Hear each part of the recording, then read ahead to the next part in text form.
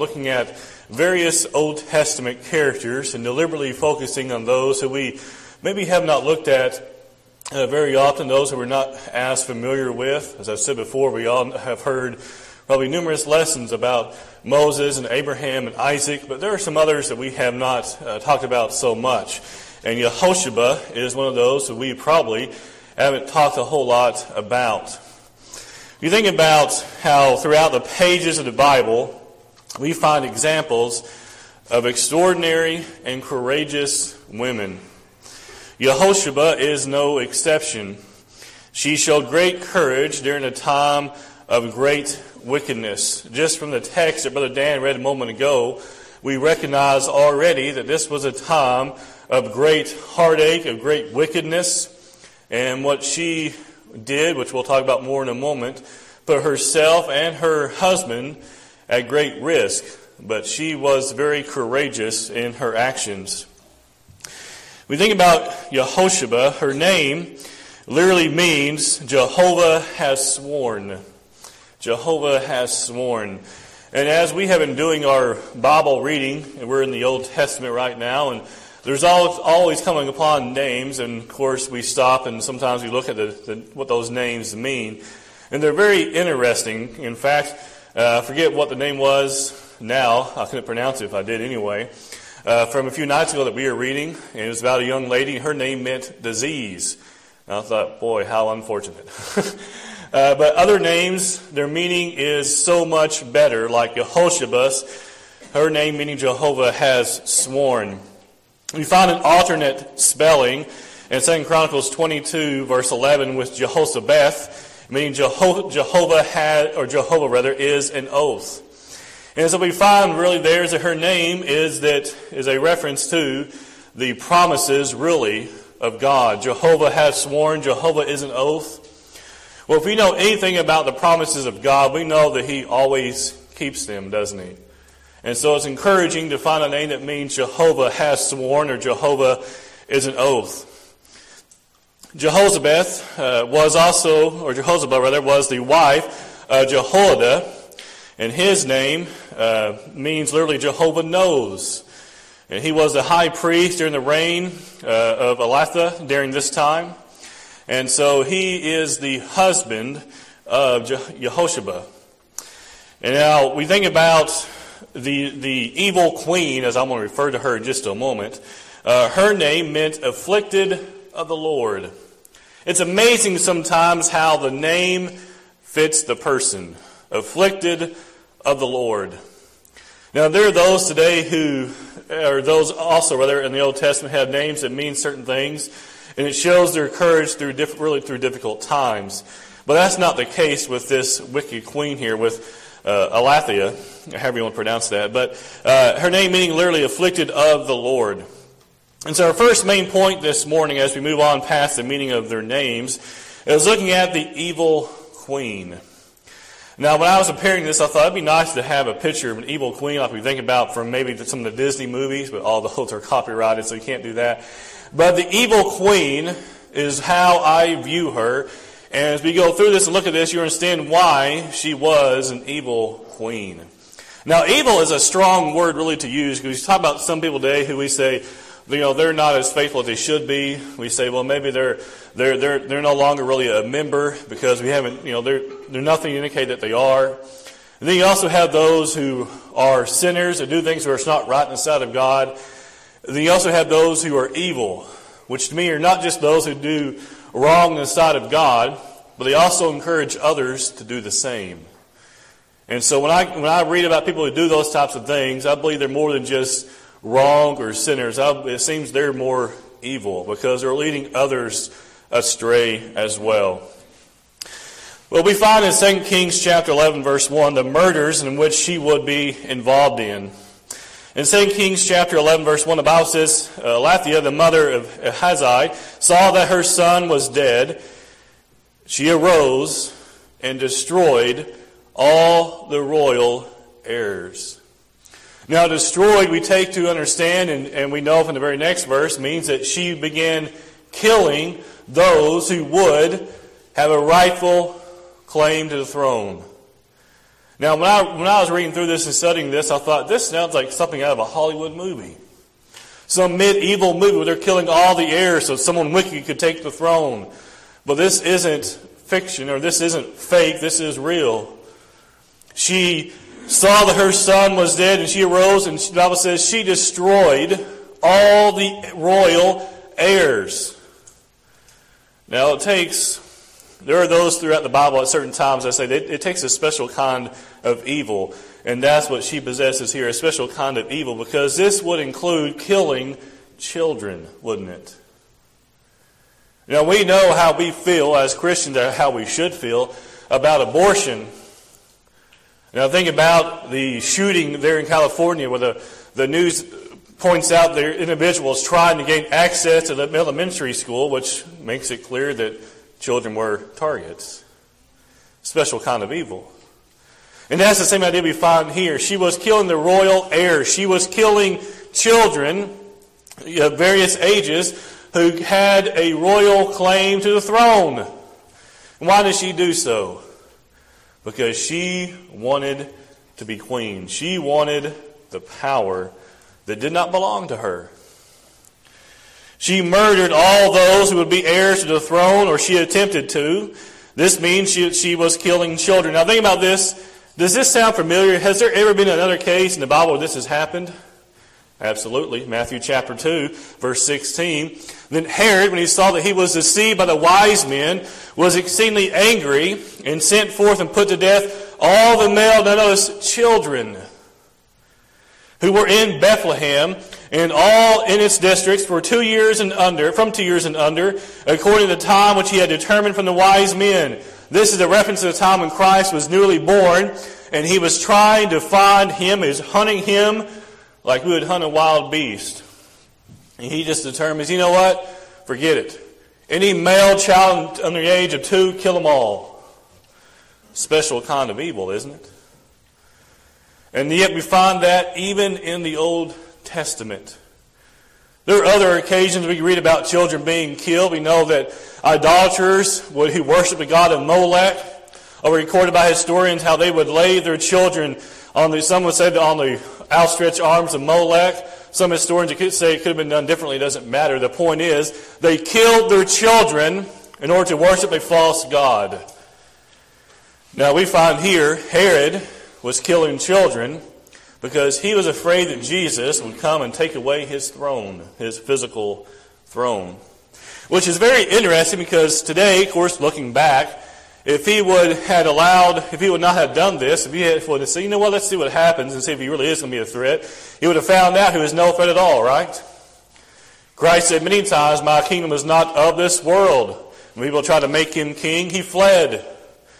But as a child, that's not what Herod saw, and so he killed every child he could, every male child he could under the age of 2. And we find this evil queen in 2 Kings 11 verse 1 did the same thing. Now it takes what I consider to be a dark heart to do things such as this. Very rarely, but sometimes you come across articles and interviews of those who had abortions, and they talk about the pain they still feel and the regret they still feel because they realize, too late, that they have done something wrong. They may not say it's sinful because some may not be Christians, so let's say they recognize it's wrong. And there are even support groups for those who have gone through abortions because of the mental anguish that follows it.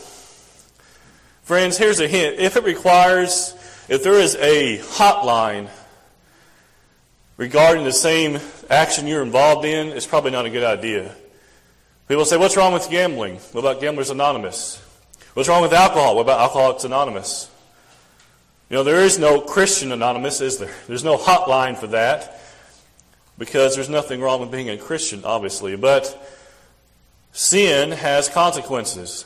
People having abortions mean they have to go through therapy and a lot of various treatments to try to help them, if they ever can, overcome the actions which had taken place. It takes a dark heart. The actions of this evil queen shows her heart had been darkened by sin, selfishness, and hatred. These ingredients led to the murder of the innocent, and we find the same idea in Proverbs 6, verses 16 and 17, when we find some of the things the Lord hates. He lists among them, in verse 17, a proud look, a lying tongue, hands that shed innocent blood, which would include what Herod did and what the queen did there in 2 Kings 11. Innocent blood. What does that mean? It means they are harmless. It means they are carrying no guilt. It means they have done no wrong, no sinful thing. Innocent blood. And it's listed among the things, one of the things the Bible says the Lord hates. Now, hate is a strong word. There are a lot of things I despise. Recently, dealing with repairmen, I despise dealing with those types of things. I don't hate it, but I do highly despise it. The Lord says here He hates these things. Why is that? Because these are all things that separate people from God. That's why He hates them. And we should as well. This woman, this queen we read about here, actually advised her own son to do evil, and he did so. 2 Chronicles chapter 22, beginning in verse 1, says, Then the inhabitants of Jerusalem made Ahaziah, his youngest son, king in his place. For the raiders he came with the Arabians into the camp had killed all the older sons. You notice here a trend, they're killing everybody else. You could have had it. So Ahaziah, the son of Jehoram, king of Judah, reigned. Ahaziah was 42 years old when he had became king, and he reigned 1 year in Jerusalem. His mother's name was Athaliah, the granddaughter of Omri. He also walked in the ways of the house of Ahab, talking about Omri. For his mother advised him, notice, to do wickedly. Can you imagine to purposely tell your children to do wicked things? Now, does she say go out and be evil? Probably not. But you think she said go out and do whatever you want? It's a thin line, isn't it? You make your own decision, go out and do whatever you want to do. That's what a lot of people do today. Don't tell me how, don't tell my child what not to do. Just don't make their own decisions. I think our jails are filling up with wicked people who are doing wrong things. Verse 3, she advised him to do wickedly. Verse 4, therefore he did evil in the sight of the Lord, not just in the sight of men. It wasn't that men didn't like it. It's that God viewed it as being evil because it was against His commandments. Therefore he did evil in the sight of the Lord, like the house of Ahab, for they were his counselors after the death of his father to his destruction. You notice that there in verse 4 what they said? They were counselors to him to his destruction. Meaning what? To his harm? They weren't good counselors. Why? Because they're wicked.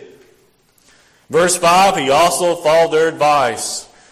This should remind us of how important it is to surround ourselves with godly people. Because when you surround yourselves with wicked people, you're going to get wicked advice, and what's going to happen? You're going to go down the road of sin. And so just logically, from the read here, it's not a good idea to be surrounded by those who are going to encourage you to do evil, and also those who will do nothing to prevent you from doing evil. It's one thing to encourage people to say, do whatever you want. It's another thing for people to say, well, I don't care what you do, I'm not going to stop you. Whether you're encouraging someone or you just say, well, it's wrong, but I'm not going to say anything to them about it, that's just as bad, isn't it? As Christians, if we are doing something wrong, sinful, we're not saying, well, I don't like how he's done that. That's what we're talking about. We're saying that's going to separate them from God, and we say nothing. Are we not allowing them to go out and do evil? Well, absolutely. But we find here his mother advised him, as did his counselors, to do evil. And he did in the sight of the Lord. And so for that reason, we should not be surprised that her own actions are evil. Now let's look at what happens next. We find some desperate actions in desperate times. When children are being murdered, that would classify as desperate times, wouldn't you think? Today, do we live in desperate times? Absolutely. Children being murdered every day. We have acts of violence that happen several times a week at various places, either throughout our country or throughout the world. We live in desperate and uncertain times because of the actions of others around us. That is not to say that God is not in control, but we cannot control the actions of others. And because of that, we live in desperate times. We find there in 2 Kings chapter 11, verse 2, where she, that is, Jehosheba, will rescue the innocent. Verse 2 says, "But Jehosheba, the daughter of King Joram, sister of Hazael, took Joash, the son of Hazael, and stole him away from among the king's sons who were being murdered. And they hid him and his nurse in the bedroom from Athaliah so that he was not killed." Notice there, she doesn't just take the son, she takes his nurse with him. And they go and they hide him. The Bible says here in a moment they're going to hide him for 6 years. How long does it last when we try to hide something? I'm not saying when we hide something we forget where it's at. You know, sometimes we hide a Christmas gift or a birthday present somewhere and then we find it a year later saying, oh, that's where that was. That's not hiding it for 6 years. That's hiding and forgetting it. But can you imagine the effort it would take to hide a son, a crying baby, a nurse for 6 years? Look at verse 3. We find the preservation of the king. "So he was hidden with her in the house of the Lord for 6 years while Athaliah reigned over the land." 6 years. I can't imagine what it would take to hide a child for 6 years. The dedication, the effort, the security, the steps they took to make sure they were not found out. That is a long time to hide a child. But why do they do so? Because if they didn't, the child would be dead. And possibly his nurse could have been executed as well. But we know for sure the child would have been killed. Why? Because he was a rightful heir to the throne. And so they hid him and his nurse. The Bible says there for 6 years. And so she would provide protection and upbringing for the child, but not just hers. We'll see in a moment her husband also knew of it, so no doubt he would be part of it as well. Provide protection for this child and for the nurse for 6 years. And so they would be hidden for that period of time. Again, no small endeavor. Working together with her husband, we find here in 2 Chronicles 22, verse 11. "So Jehosheba," there's that alternate spelling, "the daughter of King Jehoram, the wife of Jehoiada, the priest, for she was the sister of Hazael, hid him from Athaliah so that she did not kill him." The husband knew, obviously, the child was going to be there, right? I mean, she couldn't hide it from her husband for 6 years. It wouldn't be godly to do so anyway. Well, see, in a moment it's clear that she didn't. And so they're both looking after this child and this nurse for a period of 6 years. Now, let's keep reading here. We find next what I call the arrival of the rightful king. Now, I love, I guess you call them kind of medieval movies, I guess.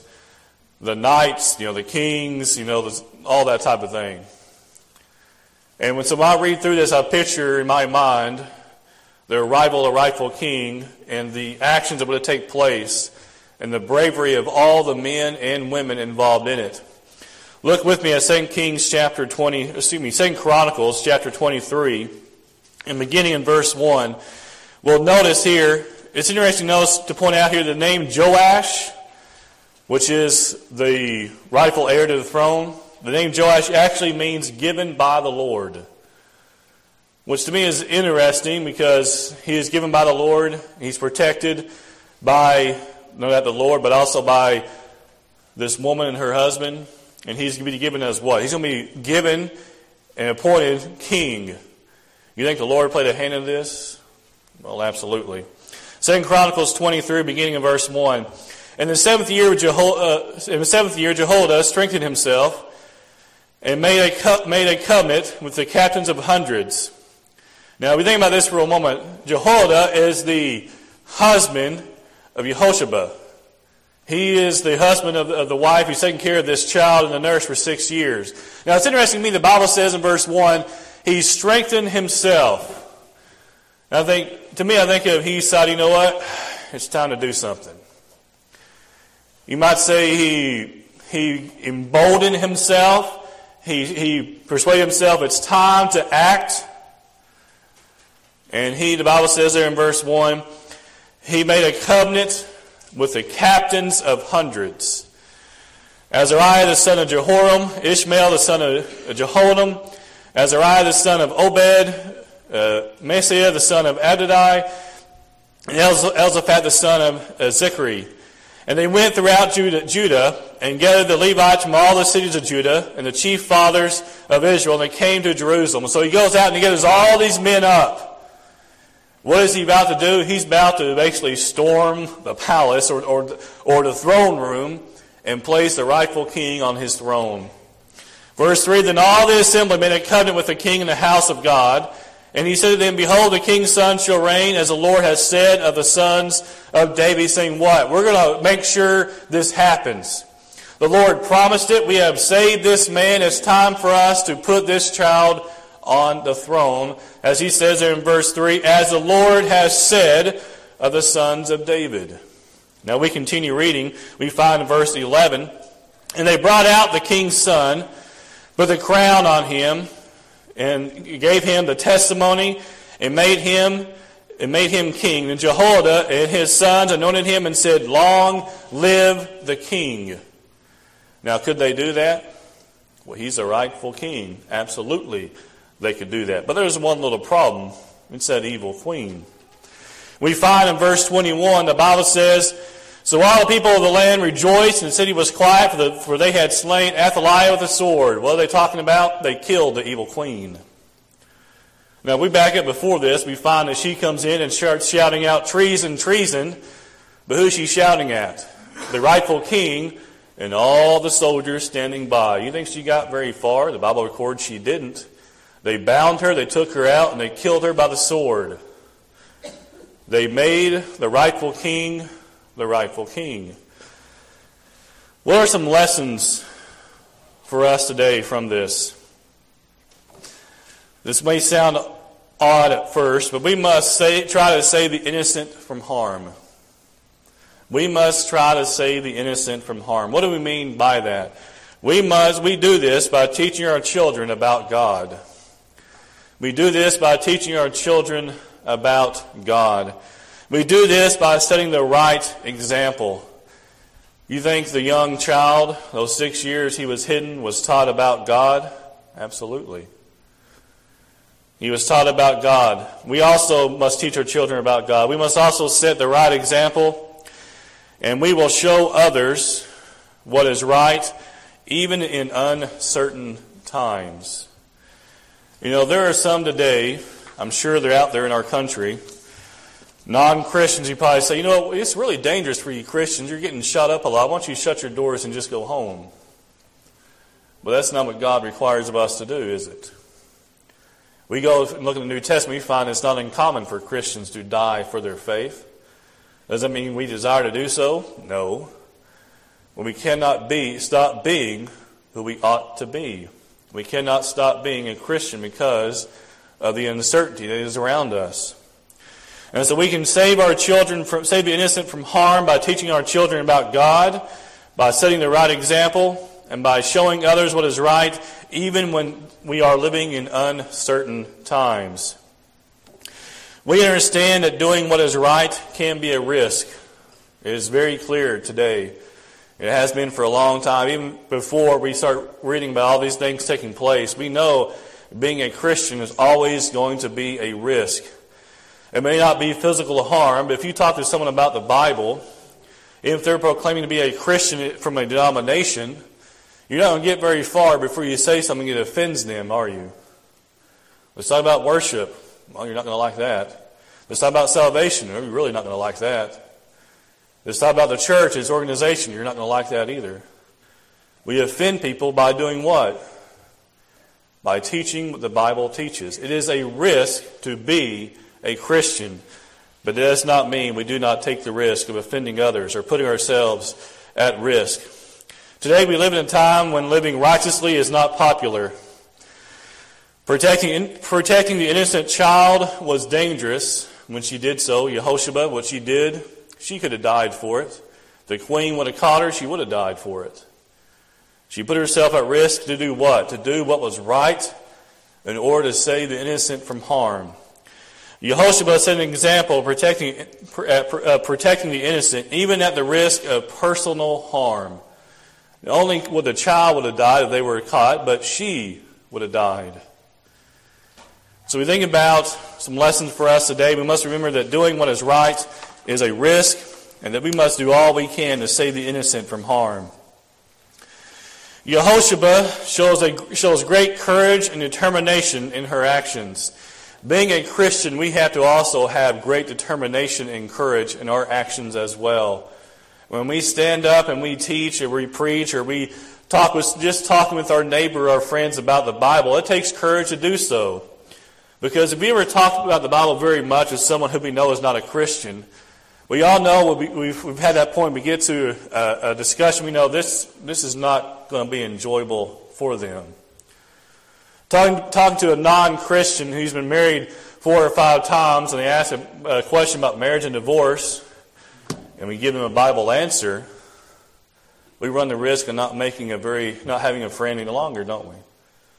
When we tell the world there's only one God, we run the risk of harming their feelings and putting ourselves at risk.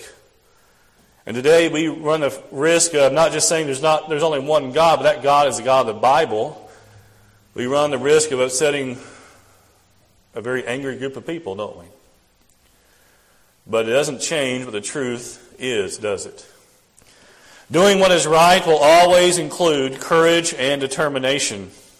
Jehosheba was determined to see the innocent spared, and we must show the same determination. She was determined that child was not going to die, and she risked her own life doing so, not just once, but for 6 years she did it, and her husband with her. Friends, when we look at the Bible, Old Testament, New Testament, we find people of bravery, male and female. And so let's remember that we can learn valuable lessons from Bible characters, Old Testament, New Testament, male or female, young or old. We can always learn great and valuable lessons. And Jehosheba is one of those who is included in that group. She is not one who will be excluded from that. We can learn great lessons from her. This morning, as you think about these things, we think about the need to be on guard for those who are innocent and to be on guard for those who are trying to live the Christian life. We must realize it will always take great courage and determination to live a life that's pleasing to God. Because when we live a life that's pleasing to God, there are always going to be those who stand against you for doing so. But let us not be afraid to do so. Let us always stand boldly and courageously doing that which pleases God.